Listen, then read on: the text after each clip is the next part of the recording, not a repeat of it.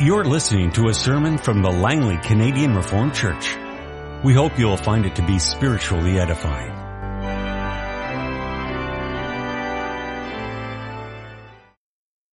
Let us open God's Word together. This afternoon we turn to the Gospel according to Mark chapter 14, beginning at verse 27. We're going to read first of all this afternoon about Peter's denial of the Lord Jesus Christ, and then we're also going to read about Christ's suffering in the Garden of Gethsemane. You will all fall away, Jesus told them, for it is written, I will strike the shepherd and the sheep will be scattered. But after I have risen, I will go ahead of you into Galilee. Peter declared, even if all fall away, I will not.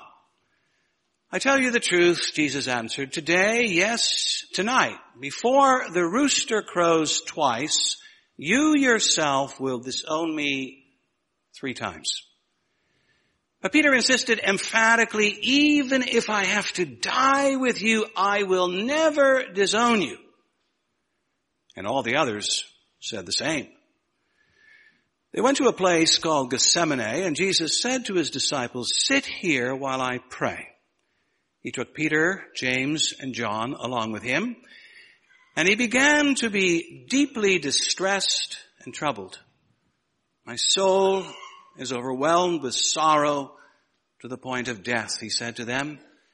Stay here and keep watch.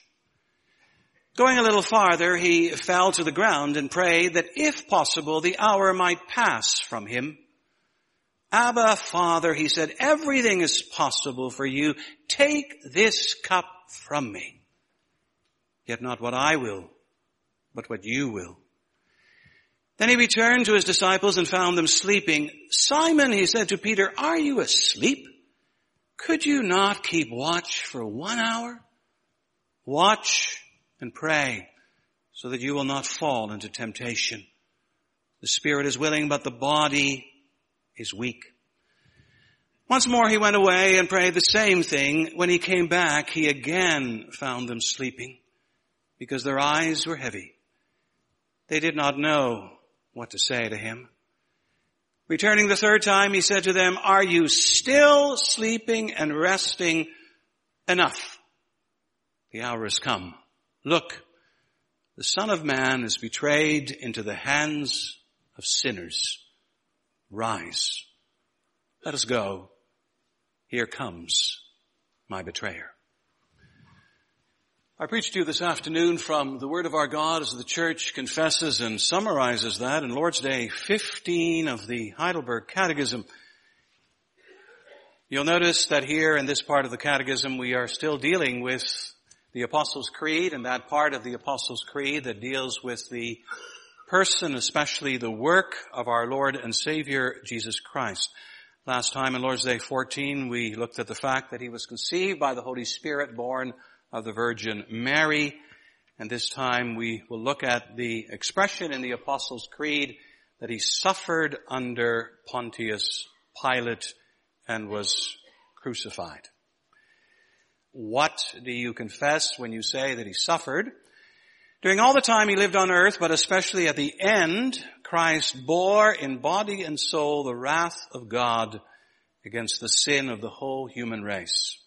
Thus, by his suffering as the only atoning sacrifice, he has redeemed our body and soul from everlasting damnation and obtained for us the grace of God, righteousness, and eternal life.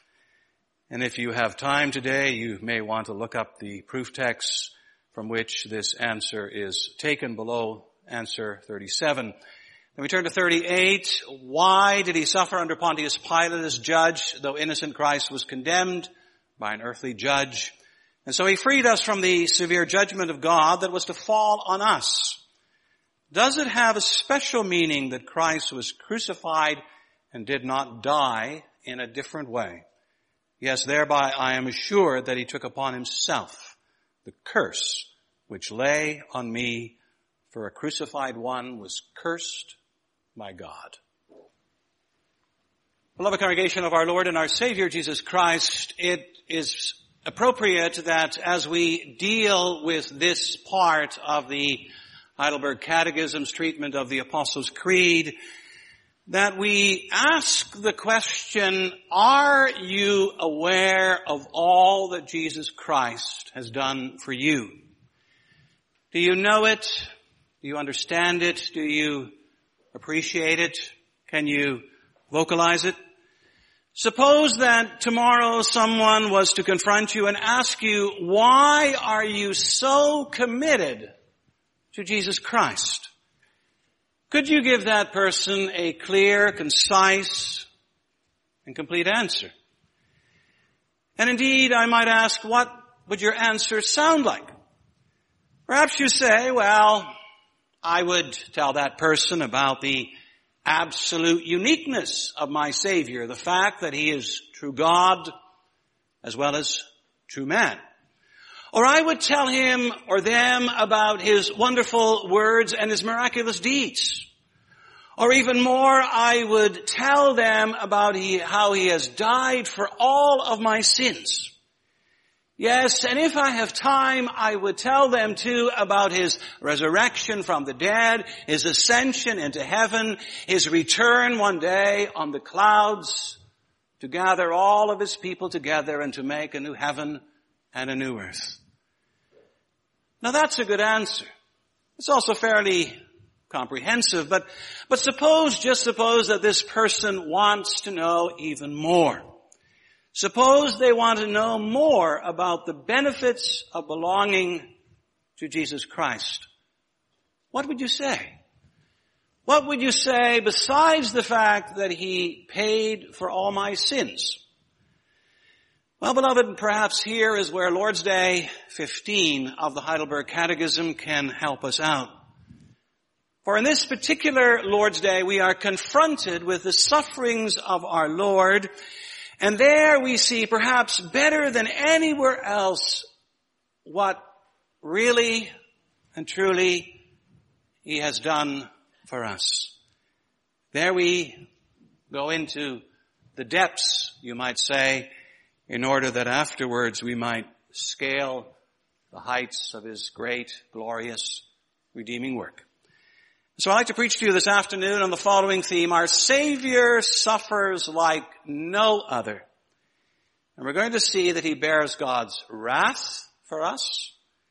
He suffers God's judgment for us. He takes God's curse for us.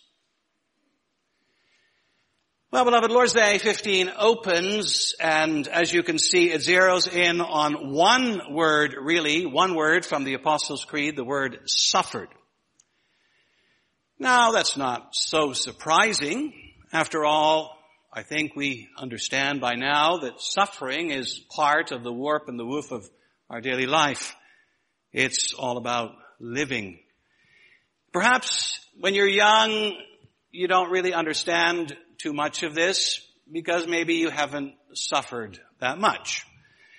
Maybe once in a while there was a disappointment, or perhaps even a spanking, or a toothache, or an earache, or maybe a visit to the dentist. Even though I'm a lot older than the young people here, I still remember, and I think I was traumatized years ago by a visit to the dentist where in those days they used gas to put you out before they extracted any teeth. Only the gas didn't work and the teeth still got extracted. So the result is that still today, whenever I think of a dentist, I suffer. And I don't like to go there. Maybe some of the young people have that same kind of experience, hopefully not. Of course, if you're older, you know even more about suffering because life has taught you through its experience about the fact that so often there is disappointment, there is setback, there is struggle, financial or otherwise. There can be health concerns, there can be relationship problems, there can be sickness, and of course, as we once again experienced as a community this past week, there can be death, as in the passing suddenly of our brother Ray Coote. So life, beloved, is suffering. And of course that's something that not only we experience, but it's something we see all around us. You open your newspapers in the morning and you read them, you turn on the television, you watch the news, and all you see is a lot of negative, nasty stuff, whether it comes from Iraq, from Afghanistan, from Pakistan, whether it comes in the form of earthquakes in Haiti, Chile, or China, whether it comes even with respect to oil spills in the Gulf Coast and so forth.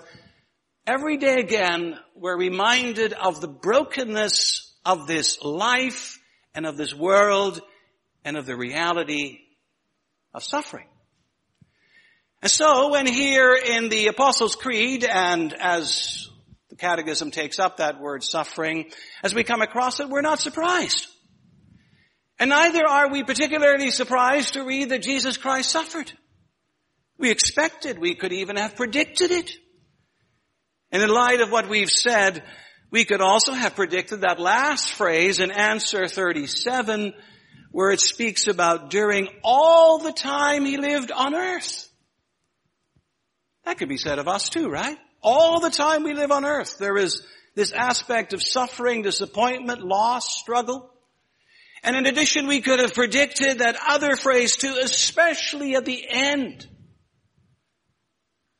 As you get older, it doesn't necessarily get better, not physically often. Thankfully, our spirits are renewed, and the promises of God overwhelm our physical sufferings, but they're there, especially at the end. And so we ask ourselves, what's so special about the fact that the confession says that Christ suffered? And why does the Creed mention this? And what can we learn from it? Well, beloved, what we need to be aware of is the fact that while our Lord suffered too, he also suffered in an absolutely unique manner. And you know, that comes out in that expression from answer 37, the wrath of God against the sin of the whole human race. Look at that expression. There it talks about the source of the suffering of Christ. It talks about the reason for the suffering of Christ. And it talks about the character of his suffering. Look first of all at the source. Where does the suffering of Jesus Christ ultimately come from? The Catechism, echoing the Scripture, says it comes from God. Now that's remarkable, that's unusual, that's also somewhat controversial. When we suffer in this life, it is due to what other people do to us, or it perhaps is due to our circumstances, or because of our own faults and mistakes and failures. Our pain is so often caused by those around us, or even those close to us, or even we cause it to ourselves.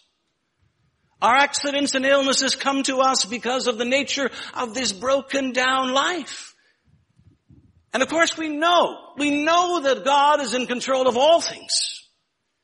And that whatever happens to us in this life is part of his providence. But still we do not see him as the direct or the immediate source of all of our woes. But you know, when it comes to Jesus Christ, Lord's Day 15 makes it very clear that what Christ suffers comes from God. It comes from the Father. It comes from heaven. God is the source. Do you remember what it says in Isaiah 53:10? Yet it was the Lord's will to crush him and to cause him to suffer. So ultimately God is the source here. And the reason, well, that's also here. It has to do with the sin of the whole human race. Now that too is somewhat of an unusual answer. What it stresses is that Christ's sufferings are not connected to his own shortcomings as ours so often are. Frequently we suffer for the things we say and we do, or the things that we neglect to do or to say. And as well, countries are often the authors of their own mess and misery. But not so with Jesus Christ. His sufferings come completely from outside sources. Actually, they are caused by one great outside source, if you will, and it's called sin. Sin, a little word that spells a huge disaster. Sin as rebellion against God, as rejection of God, as disobedience, transgression, iniquity, darkness, death. Sin is the basic human predicament. And then notice as well that this sin is universal. It's the sin of the whole human race. All people without exception. All human beings are included in this, male and female, rich and poor, white and black, educated and uneducated, all live in sin. So the source is God. The reason is the sin of the whole human race. And that brings us to the character of this suffering. And what is it like? What is it all about? What does it represent? In one word, wrath. Or as they sometimes say, wrath. Christ gets to bear in body and soul the wrath of God against the sin of the whole human race. Now, if you think about that for a moment, that's something that should take your breath away. Just imagine if you can, and I don't think we really can, but imagine being the object not of human wrath, but of divine wrath. Imagine that God takes out all of His anger, His displeasure, His hurt, and His disgust on you because of the sins everyone else has done.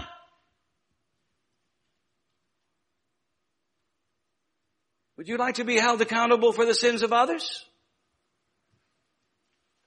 Think of Adam, Noah, Jacob, David, Paul.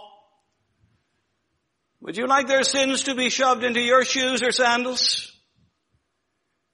And then we haven't even considered the sins of so many others who have visited death and destruction, pain and suffering, violence and upheaval on this world. Think of Stalin and Hitler and Mao and Pol Pot.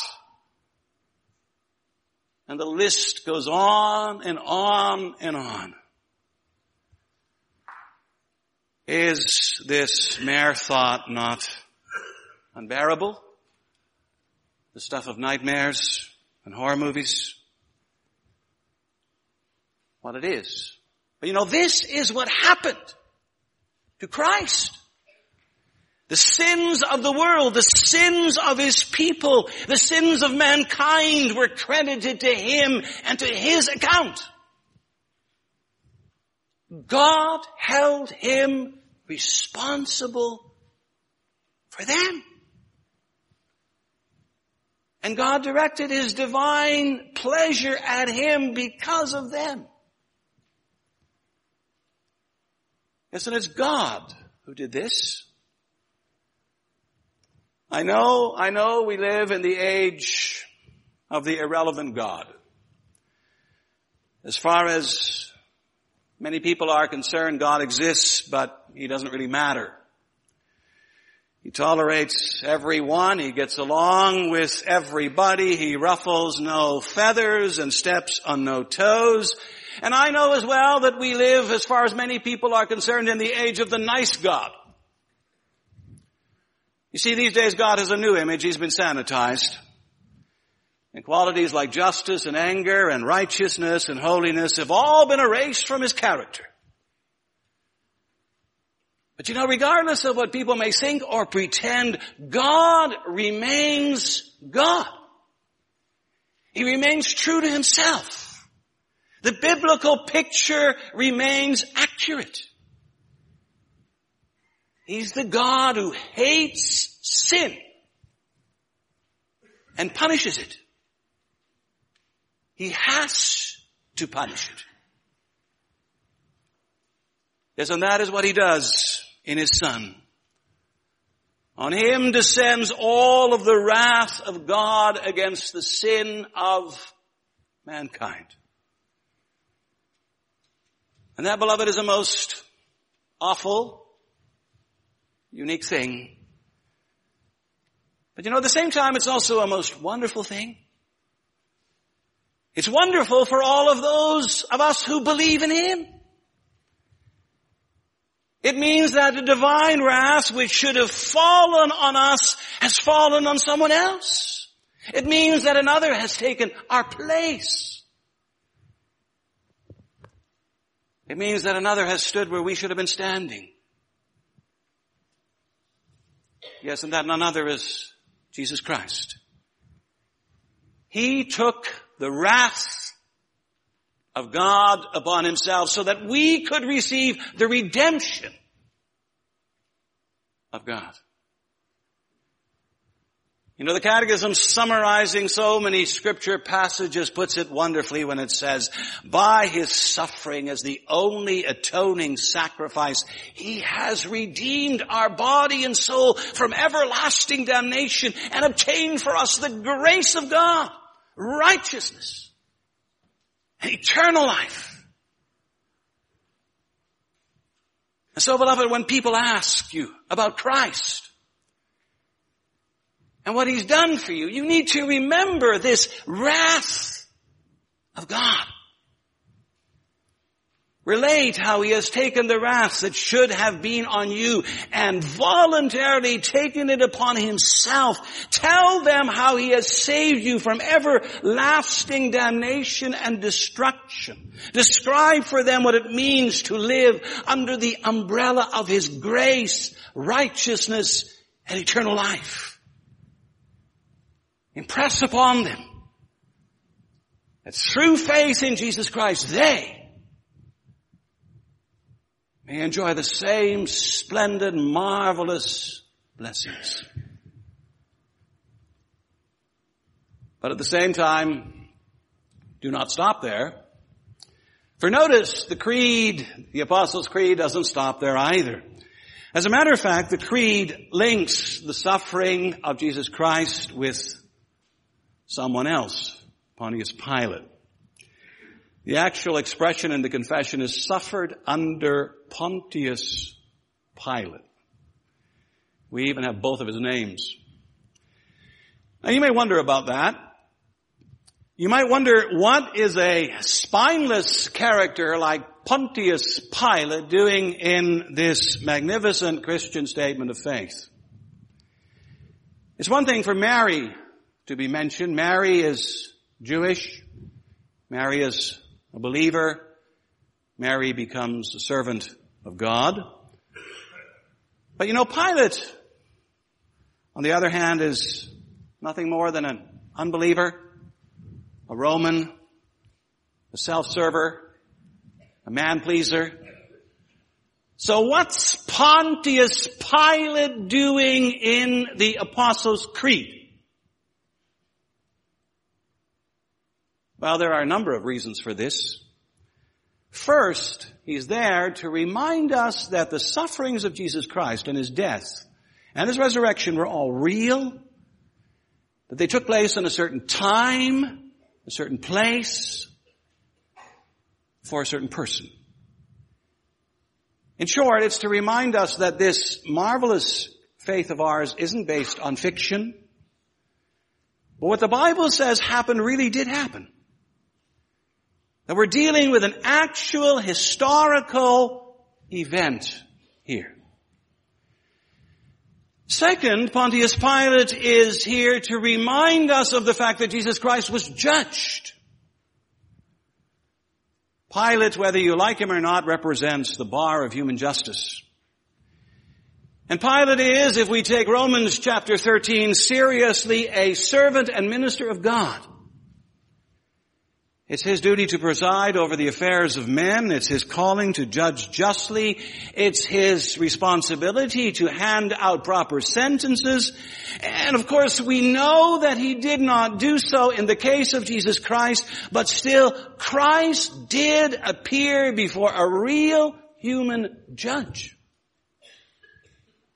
He was judged officially. And third, Pontius Pilate is there to remind us of a deeper judgment. Because you know, when the gavel of Pontius Pilate went down declaring Jesus Christ to be guilty on earth, there is a sense in which the gavel of justice also went down in heaven, declaring Christ to be guilty. You know, before Pontius Pilate, he stands as the one accused by the Jews of blasphemy against God and rebellion against Rome. But before the throne of God, he stands as nothing else than the sin bearer, the iniquity carrier. As Isaiah 53 says, the Lord has laid on him the iniquity of us all. And I think, beloved, fourthly, Pontius Pilate is there to remind us of where you and I should actually be standing. For the fact of the matter is that Christ shouldn't really be standing before this judge. If anything, we should be standing there. You and I deserve to be there. Because of our sins and transgressions, we deserve to be there. The judgment that falls on Christ is actually the judgment that should have been meted out to us. And the sentence that he received is the sentence that we have earned. So you see, beloved, when people ask you about Jesus Christ and what he's done for you, talk not just about the wrath of God, but also talk about, and distasteful as that may be, talk about the judgment of God. That he took our place before the judgment seat of God. Yes, describe that to them. And one more thing, beloved, and maybe that's the most awful thing of all, and I said we were going down into the depths, right? So we've gone to wrath, we're into judgment, and now we're into the most awful thing of all, and that's the curse of God. After Pontius Pilate had judged and condemned Jesus Christ, he sentenced him to death. It was not death by hanging, by firing squad, by guillotine, by electric chair or lethal injection. No, it was death by crucifixion.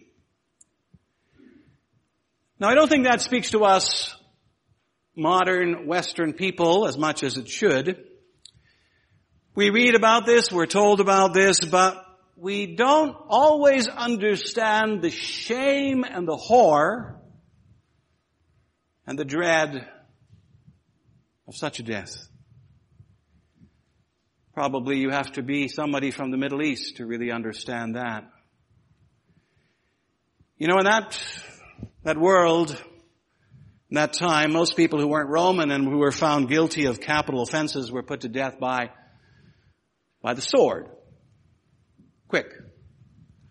Or if you were a Roman citizen, you were often banished, kicked out of Italy. But if one was deemed to be a particularly nasty threat to Rome itself, then a particular cruel form of punishment was used, and that was death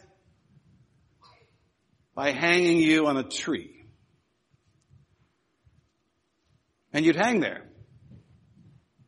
days, sometimes weeks. People would walk by, see you, mock you, insult you, spit at you, throw stones at you. The birds would come and take care of your eyes and other parts of your flesh. And slowly, as a public spectacle, you would expire. In connection with this, we need to understand something else, and that is that, namely, crucifixion was used not just by the Romans, it was also used, by the way, by the Jews. Only the Jews did it differently, for in Deuteronomy 21 we learn that if a man is guilty of a criminal offense in Israel and was put to death, that once he was dead, his body could be hung on a tree. You see, the Jews would hang you there after you died. The Romans would hang you there while you were still living. And at the same time, the Romans would leave you there until there was absolutely nothing left and you crumpled to the ground. The Jews would only leave you there for a day because by nightfall you had to be taken down. And so the manner of crucifixion might have been somewhat different, but at the same time, the meaning is essentially the same. It both symbolizes the fact that you have been cursed by God. It testifies to the fact that you should actually never, ever even have been born. That you don't deserve the light of the sun. That you don't deserve the ground beneath your feet. That you don't deserve to be looked at and appreciated by other people. That you haven't got any communion with God. If you're cursed, you're utterly unwanted, totally rejected, and absolutely unfit for human life. We don't think of it, but,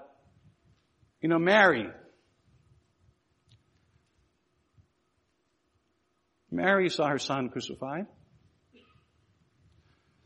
Other family members of Jesus also saw him crucified. Imagine what went through their minds in terms of the horror and the absolute disaster of this event. But there's also a deeper level even here. And it has to do with God the Father. For, it's one thing to be cursed by Rome and by Pilate and even by the Jews. But in all of that rests as well the curse of Almighty God. Why do you think the Lord Jesus at a certain moment in his suffering cries out, my God, why have you forsaken me? You, of everyone else in the universe, why have you forsaken me? That's the ultimate cry from the cross. That's the cry which tells you that all hope is gone. It's the cry that signals the fact that the curse of Almighty God has descended upon His only begotten Son. And so, beloved, here in Lord's Day 15, there's a lot of darkness, great darkness. A lot of suffering.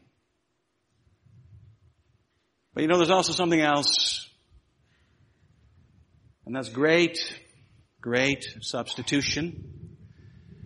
For again, what Christ experiences on the cross as the accursed one is not the result of his own sin and guilt. No, it is the result of our sin and guilt. He hangs there as our substitute, as our representative, as our standard bearer. Those hills of Golgotha shouldn't have had one cross or even 3 crosses, but they should have had thousands upon thousands of crosses. And with us upon them. Because that's what we deserved. But there's only one real cross there. The cross of Jesus Christ. So that the hills of Judea wouldn't be populated with our crosses and our curse. So beloved, when people ask you, when they ask you about Jesus Christ, tell them about His person. Tell them about His work. But tell them also especially about the wrath and the judgment and the curse of Almighty God. How He took it all upon Himself so that we didn't have to experience it. And after you've told them all about that, then you need to drive the point home and you need to challenge them and you need to ask them, where in all the world can you find a greater Savior than this? Where can you find someone more caring, more compassionate, more concerned about you and your situation and your future and your life? Where can you find a more loving Lord, a more gracious Savior, a more wonderful Redeemer?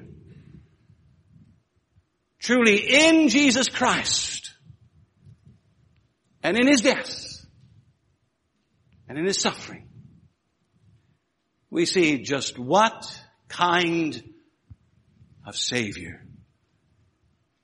we really have. Hallelujah. Amen. This has been a sermon from the Langley Canadian Reformed Church. For more information, please visit us on the web at www.langleycanrc.org.